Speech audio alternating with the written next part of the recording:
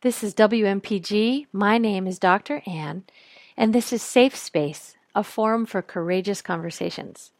Tonight's show is part of an ongoing series on domestic violence. I'll be interviewing Governor Paul LePage about his work to end domestic violence here in Maine.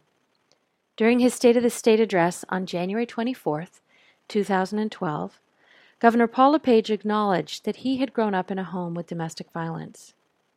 Despite the pain of these memories, he made a decision to speak out in order to help end domestic violence here in Maine. Let's start with a clip from that speech. Governor Paul LePage. The last issue I want to address tonight is one that is very, very personal to me. I am sad to say that my childhood memories are ravaged with domestic violence. Those memories are not pleasant, but I will share my past to end domestic abuse today and going forward.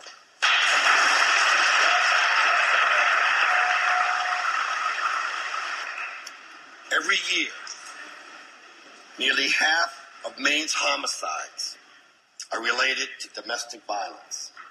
In 2011, 23 people were murdered, 11 involving domestic violence.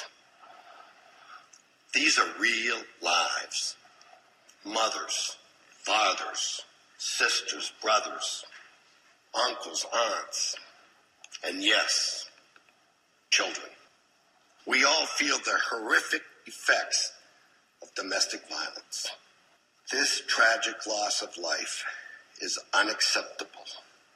I have zero tolerance for domestic abuse, and I need your help. More than 80% of domestic violence assaults are committed by men. It is time that men stand up, speak up, and stamp out domestic violence.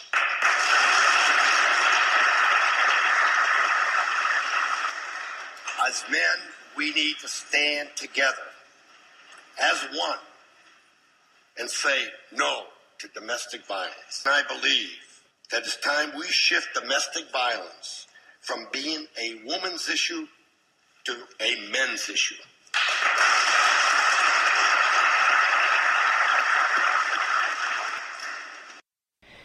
Governor LePage, welcome to Safe Space Radio. Well, thank you. It's a pleasure to be here.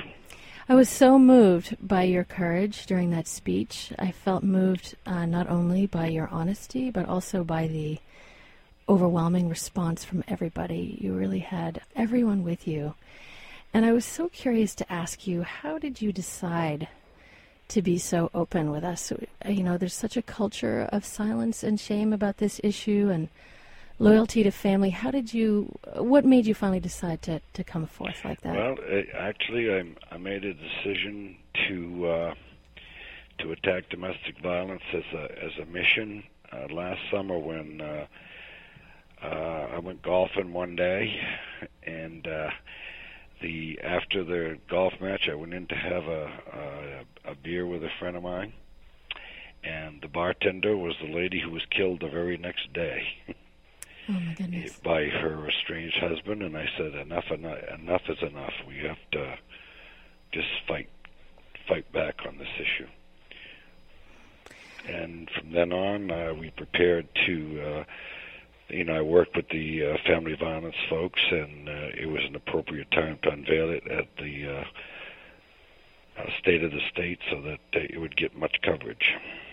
And has the response been what you've hoped so far? Oh, it's unbelievable. It's phenomenal. The military has been just fantastic. The colleges and high schools are participating, University of Maine's teams, and a lot of their team captains are all joining. And so, yes, I'm very, very pleased with the way the campaign is taking off. I feel like part of what happened was that you spoke so much from your heart and really touched people with your story, and it's so powerful to see what a difference that's made. And I wondered if you might tell me a little more. I understand that you carry a 50-cent piece in your pocket that has to do with silence, and I wondered if you could tell me that story. Yep. back in 1960, my dad sort of gave me a pretty good, I guess they used to call it whooping, and I was hospitalized. And in the hospital that afternoon, he came in late that afternoon. It was on a Sunday, and he came in and told me that tomorrow when the doctor comes in, tell him he fell down the stairs, and he gave me a 50-cent piece. And that's when I went homeless. I just dressed up. I got my clothes out of the locker, put them on, and left. You left even... I've always carried the 50-cent piece because, not so much at the time because he beat me, it's because for the first time in my life he's asking me to lie. So never before had he pressured you to keep quiet about what was happening? No. Before it never reached the point where I went to a hospital or anything, and I think he was concerned that he would be reported. I can understand that. And so you left before the doctor even came? Yep. Never spoke to the doctor. And, since I'm a physician, one of the things we're all trying to do is to encourage physicians to screen everybody. If the doctor had asked you, if the doctor had come in early, do you think you would have felt safe to tell him? Oh, yes. Yes, at that point, my mind was already made up that I wasn't going to take it anymore. Yes, if the doctor had been there and asked me how I did it, I would have been very clear that it was a beating. Right. And were there other members of your family who were also being abused like that? Oh yes, all the boys. There was 18 of us, and there were 13 boys and 4 girls. The girls, I don't ever recall him beating on the girls, but the ones my age, all the ones around me, 8, 9, 10, we all took it pretty regularly. Between Friday afternoon at 3 o'clock and Monday morning, you never knew when it was going to come, but you knew it was coming. And the others, were you able to stay in touch with them after you went homeless, Governor, or was that one of the losses that... That's one of the losses for the most part, although I did remain close to 2 brothers. Unfortunately, some of my brothers picked up the habit.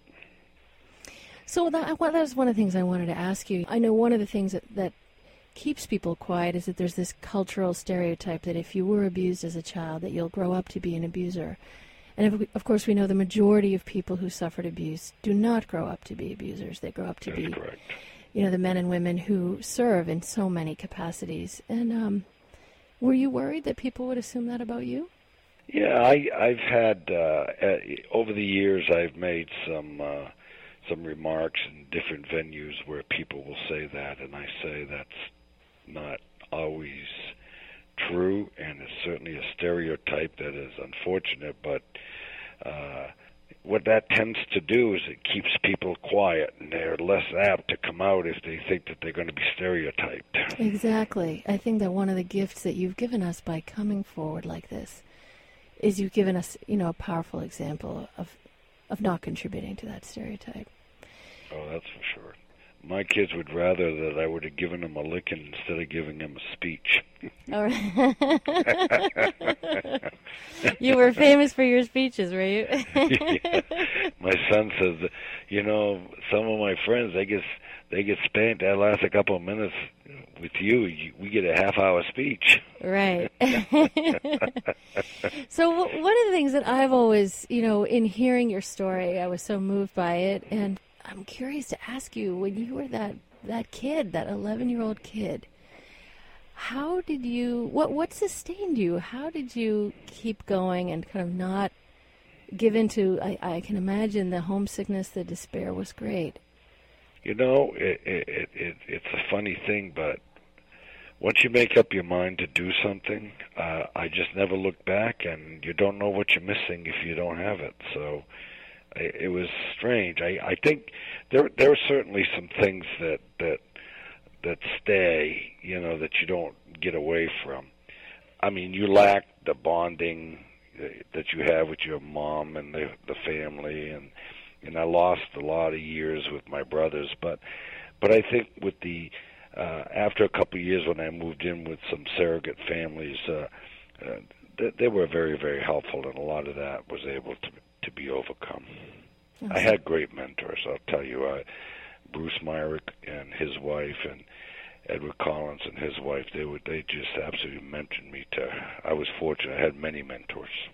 I'm so glad to hear that. I was curious to ask you, if you met a child now who is going through this kind of domestic violence at home, what would you want to say to them?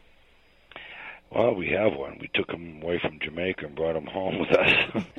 So what do you say to him? Well, I tell him that's one thing. We have a lot of discussions about the whole issue of domestic violence. That it's simply a control factor, and you have to be controlling yourself. And it's all about respecting others. If you can't respect your partner, you certainly can't respect yourself. Mm-hmm.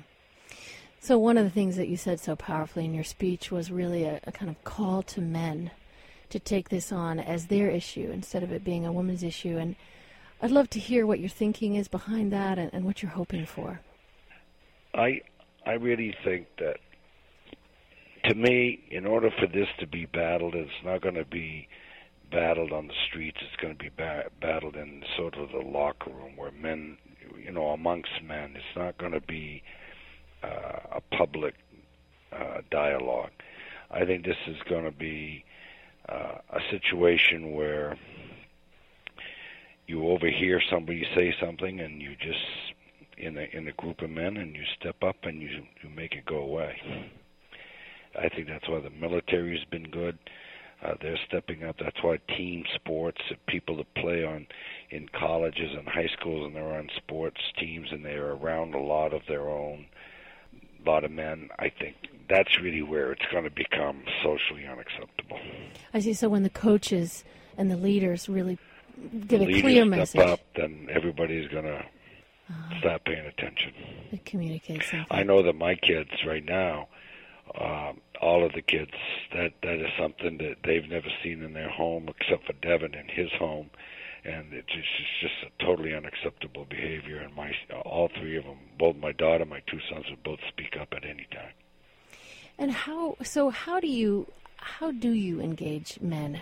How do you think? What's the best way to bring men on with this cause? What is the kind of emotional connection that will help get them connected to this? Personally, I try to bring them back to their mothers. How do you mean? I said, to me, the biggest difficulty growing up was I was never the initial target. It was always my mother, and when we tried to defend my mother, then we would take it.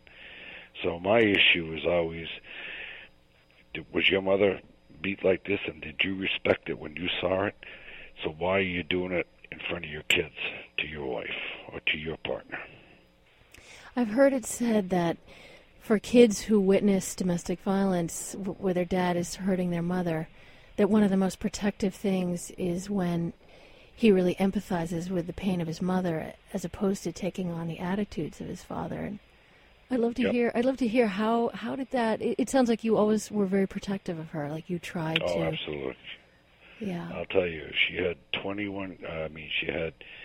18 kids in just a little over 21 years, almost 22 years, so she was a saint. It sounds like it. She was a wonderful lady. She passed away 2 years ago, but she was very special. She really sounds it. And it sounds like your love for her ended up really being protective for you. Oh yes, and that's really how we got through it, is because it was protecting somebody else. It wasn't me. It wasn't about me. It was about protecting her. And so, even later on in life, it finally got to my dad that it wasn't us, because we were getting bigger, and he didn't dare come after us. So then it was more the threat of you don't go after mom either. And did he ever stop?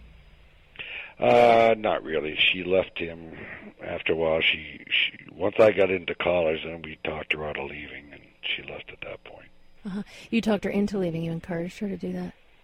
Yeah, we my brother and I, one of my brothers and I, sort of took care of her, and we got her out from the home, and she got divorced, and then she moved in with one of my brothers for a while. Mm-hmm. And then when I got out of college, he and I supported her. Uh-huh.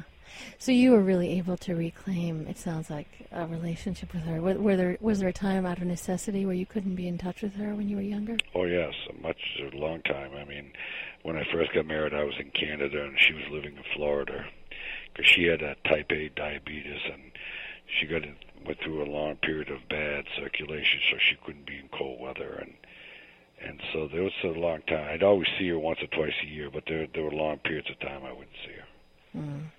It's wonderful to hear you speak of her. So I want to shift now to the legislation that follows from this. And tell me a little bit about the work that you're doing legislatively to try to really end domestic violence. What we're trying to do is trying to get attorneys and DAs to take it more seriously and not allow a domestic abuse situation to be pleaded down to a misdemeanor crime. We're trying to make it a much tougher crime and not allow them to have the ability to deal it down, because one of the things we're finding is lawyers will tend to go to a district attorney and they'll try to negotiate to go to anger management or to go to the different programs which last 4, 6, or 7 weeks. And for a batterer, that's just simply not long enough. Right. So we're trying to make it that they're mandatory go to a 1-year batterers program. We're changing the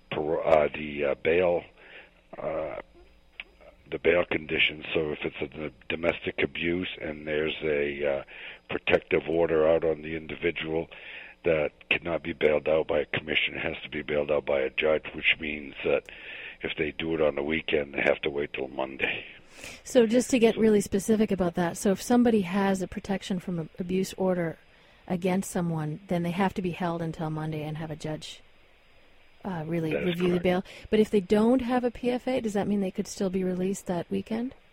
Then what happens then is they're going to do an assessment. If it's a first-time offender, any multiple offender is automatic. Uh-huh. But if it's a first-time offender, then they're going to do an assessment. They're debating now which test they want to use, but they're going to try to do a risk assessment to see if there's any danger of physical harm. And if they do that, then it's going to go to the next level. What I understand is that until the law that you're proposing, that someone could be intoxicated, violent, the police could come, take him, the bail commissioner could be woken in the middle of the night and release him within half an hour, still drunk, back to the same house where the woman he just terrorized is. That is correct. And that's what we're trying to eliminate. I think we're all behind you, Governor. I mean, just hearing that that's possible is so disturbing. I know.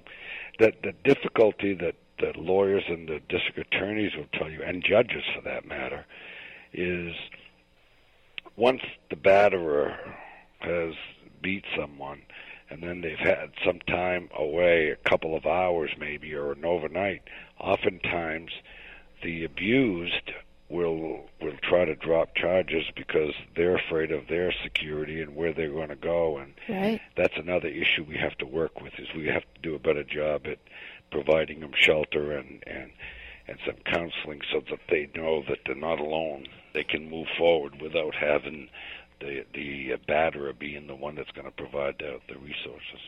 What I understand in the Amy Lake case was that, the tragic murder-suicide last summer was that there had been, I think, 5 prior violations of a restraining order, and yet he had never actually been in court when he actually murdered, which is also just such a tragedy. And I wondered, are you doing anything to try to accelerate that process? That's exactly what we're trying to do, and we're working right now with the DAs, district attorneys, to try to elevate it to a much more serious crime so that they're have to get in front of the judges. And this is the other thing is because it's domestic violence and because of the difficulty in particularly if it involves a divorce, it gets so complicated, and lawyers and DAs will ask for continuances consistently. And that's what we're going to try to avoid, that they can no longer do that if it involves any violence. I understand. So they can get to the courts much quicker.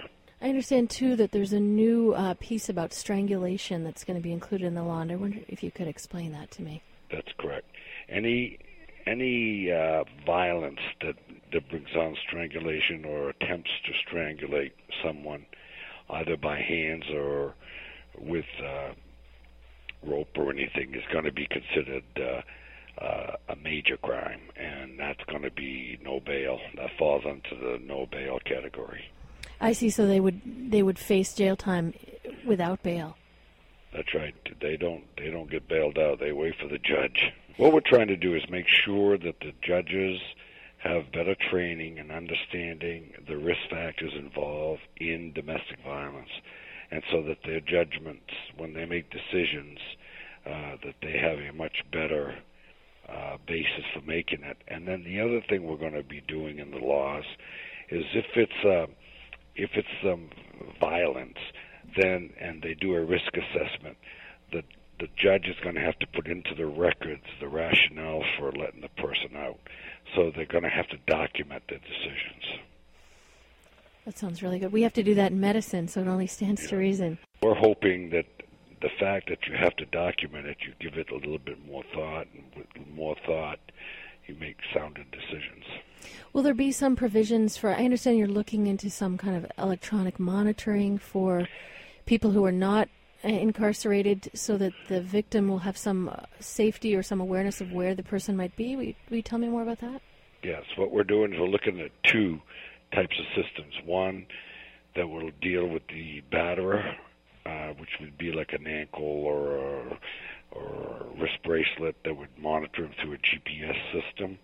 They're evaluating that. And the other one that we're evaluating is for the victim, which is more like the life alert type system, where they have like a little panic button and that's connected to the police station, and they can push that and have immediate attention from the police.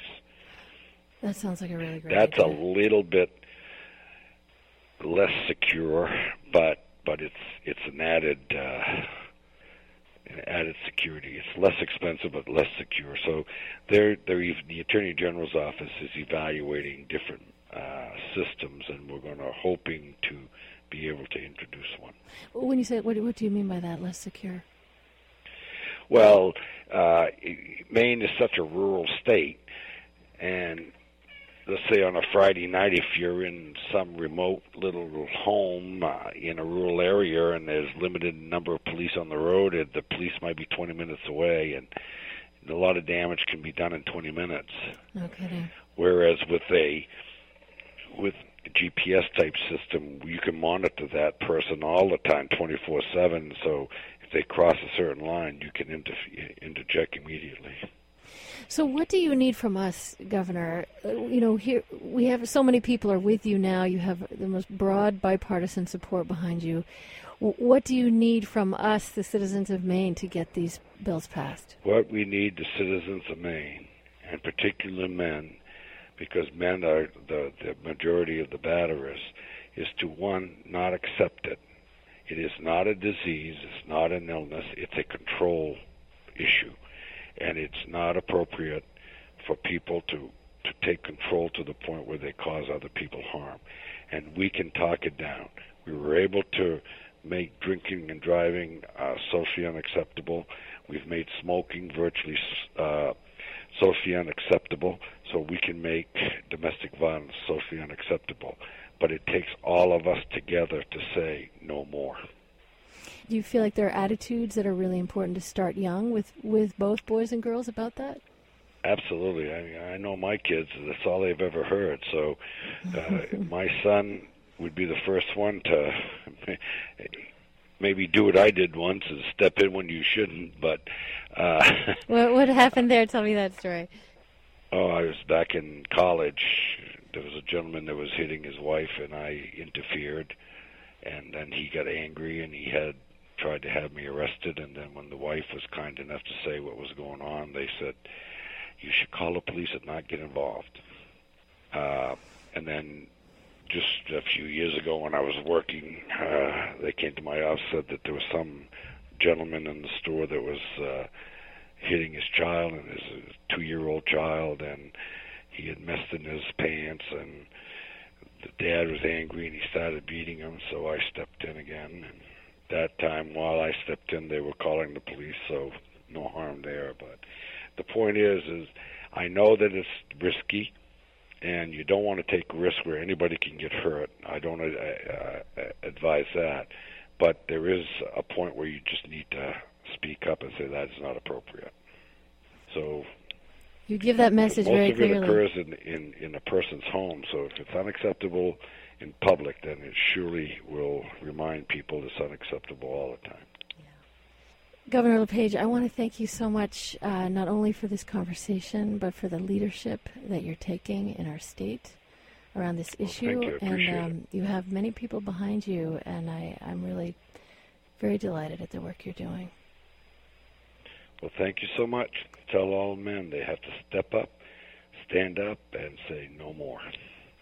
This is WMPG. My name is Dr. Ann. This is Safe Space Radio. I've been talking to Governor Paul LePage about his experience growing up with domestic violence and his attempts as a governor of our state to enact legislation that really protects people and prevents domestic violence in the long run. If you'd like to listen to this show in its entirety, please go to the website at www.safespaceradio.com. You can email subscribe there to get a weekly announcement with a link to the show. You can download the podcast from iTunes. You can like us on Facebook. My thanks to Jen Hodgson and Lisa Bunker for mixing the sound, Maurice Lennon for the music, and Neil McKenty for being my consultant. Coming up next is Watchdog.